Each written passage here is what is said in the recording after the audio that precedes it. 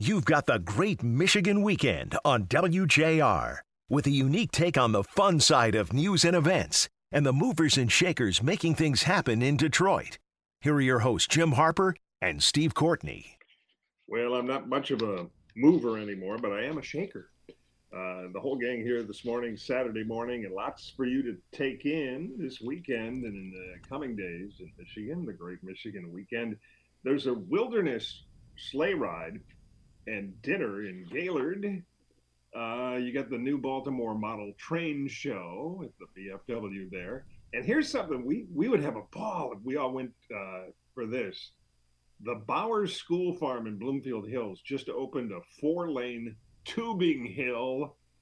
The crews spray it down every day with water, and it is slick. And they've got these huge tracks, and that is open Thursdays through Sunday in Bloomfield Hills at the Bowers School. So no chance of anything going wrong there. Well, we all remember the one scene in Christmas Vacation with Chevy Chase where he waxed his space disc. And off he went. Some kind of lubricant, and it just went 1,000,000 miles an hour. Anyway, we're back here. We were talking a moment ago about dating during the pandemic, and I think this is a really interesting thing. Years from now, what will people be saying when their grandkids ask, "What was it like? Did it impact your social life?" And I wanted to get Dave Kingpin Rieger's opinion on this. Dave, you're a single guy, younger than me and Steve, and older than Danielle. So for you, does this ever come into your head if Steve or Danielle were to say, "Dave, I found somebody who would be a wonderful date for you, and maybe we can go out"? Would it ever occur to you to ask them about their vaccine status? I think you kind of have to. I think that's just part of the deal these days. Although a recommendation from both Steve and Danielle on the same person, that might bring up some exclamation marks. I might have to question. Really? That. I love both of them like family, but based on the conversations that we've had off air, it might be a little scary. I don't know. Yeah, well, Dave, that being said, I don't know any women who are Denver Bronco fans. Steve, I have to tell you, came back from San Francisco on a plane yesterday with a plane full of Oakland Raider fans changing planes and heading to Cincy for today's playoff game. Yeah. It was a nightmare. A plane full of your Raider fans. Yeah. It was awful. Yeah. I bet you had a long flight there, my friend. It was a real long flight. Seeing all these Raider fans. Hey, your team's in Vegas. Why are you bothering going to Cincy? Team's not even there anymore. Come on.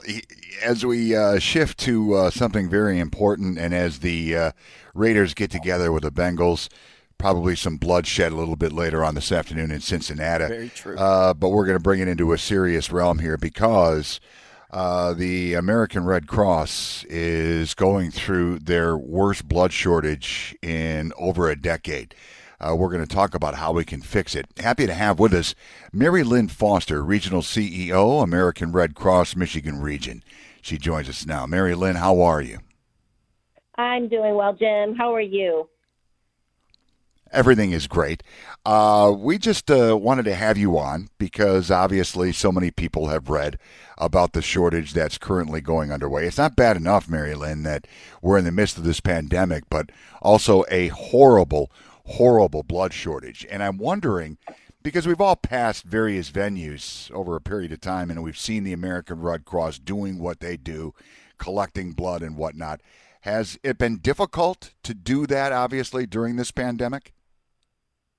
Well, it has been. The American Red Cross has never closed during the pandemic. And, currently we are facing a national blood crisis. And that's why we're asking everyone, if you're healthy, to get out and donate blood. We've seen a 10% decline in the number of people donating blood since the pandemic began. Wow. Mary, I had a question for you.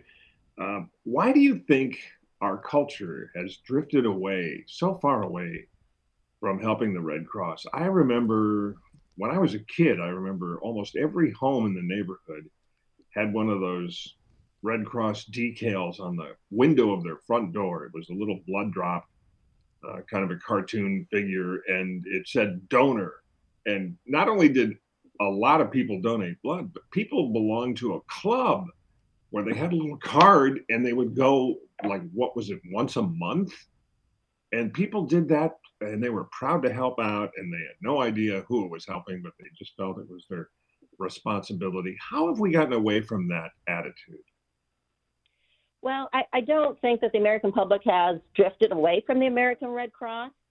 I just think during the pandemic, people are being more careful. Blood drive sponsors have had to change their protocols, which has affected our ability to collect blood. And everyone is just taking more precaution. But what I want listeners to understand is, first, it's very safe to donate blood. I'm a regular blood donor myself, and it's very rewarding to donate blood, to roll up a sleeve and know that you're saving a life. Mary Lynn, does the shortage affect every blood type across the board, or is there a certain type that you're looking for?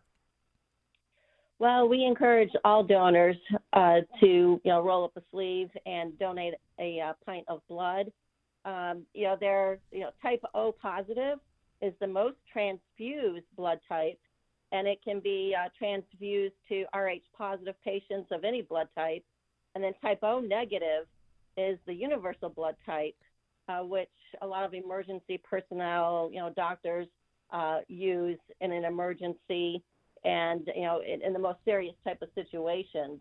But really just encourage everyone to donate. It is a national blood crisis. And typically we like to have a 5-day supply on hand.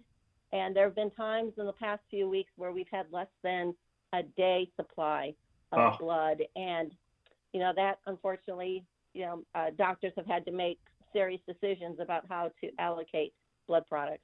Well, we don't want to be in that situation. So how can people make plans and be a part of this and make a donation? What's the best route to take? Yeah, well, I'm as a native Detroiter myself, I have to say, Detroiters have stepped up to help address the blood crisis. Many have filled upcoming appointments in the next few days, but I really just encourage everyone to, there's 3 ways I recommend. You can download our Red Cross app, blood app, on your phone. It's super simple. In fact, just yesterday, I made an appointment using the blood app on my phone for about a week from now to donate blood again. And it's, you can search on your zip code, where you want to be, what mileage, radius. So that's one way. You can also go to our website at redcrossblood.org. Again, just search on where you'd like to donate blood, or you can call 1-800-RED-CROSS. So whatever manner of making an appointment is easiest for you.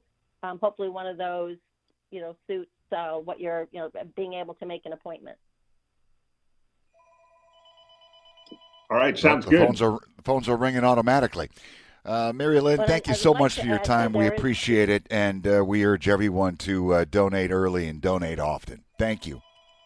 Yeah, absolutely. And I would just like to add that as a special thank you, anyone donating blood during the month of January will automatically be entered to win a trip to the Super Bowl next month. So there's that little extra. There you go. Thank you. And so you never know. Last year when we did this, the national winner was from Michigan. So it does happen. All right, Mary Lynn, thank you so much. We'll have another chat in the not-too-distant future to get a progress report. Have a great weekend. Thank you. You do the same. Thank you for the opportunity. You betcha. That's Mary Lynn Foster, Regional CEO, American Red Cross, Michigan Region, joining us here on the Great Michigan Weekend. We've got more coming your way. By all means, leave it here on 760 WJR.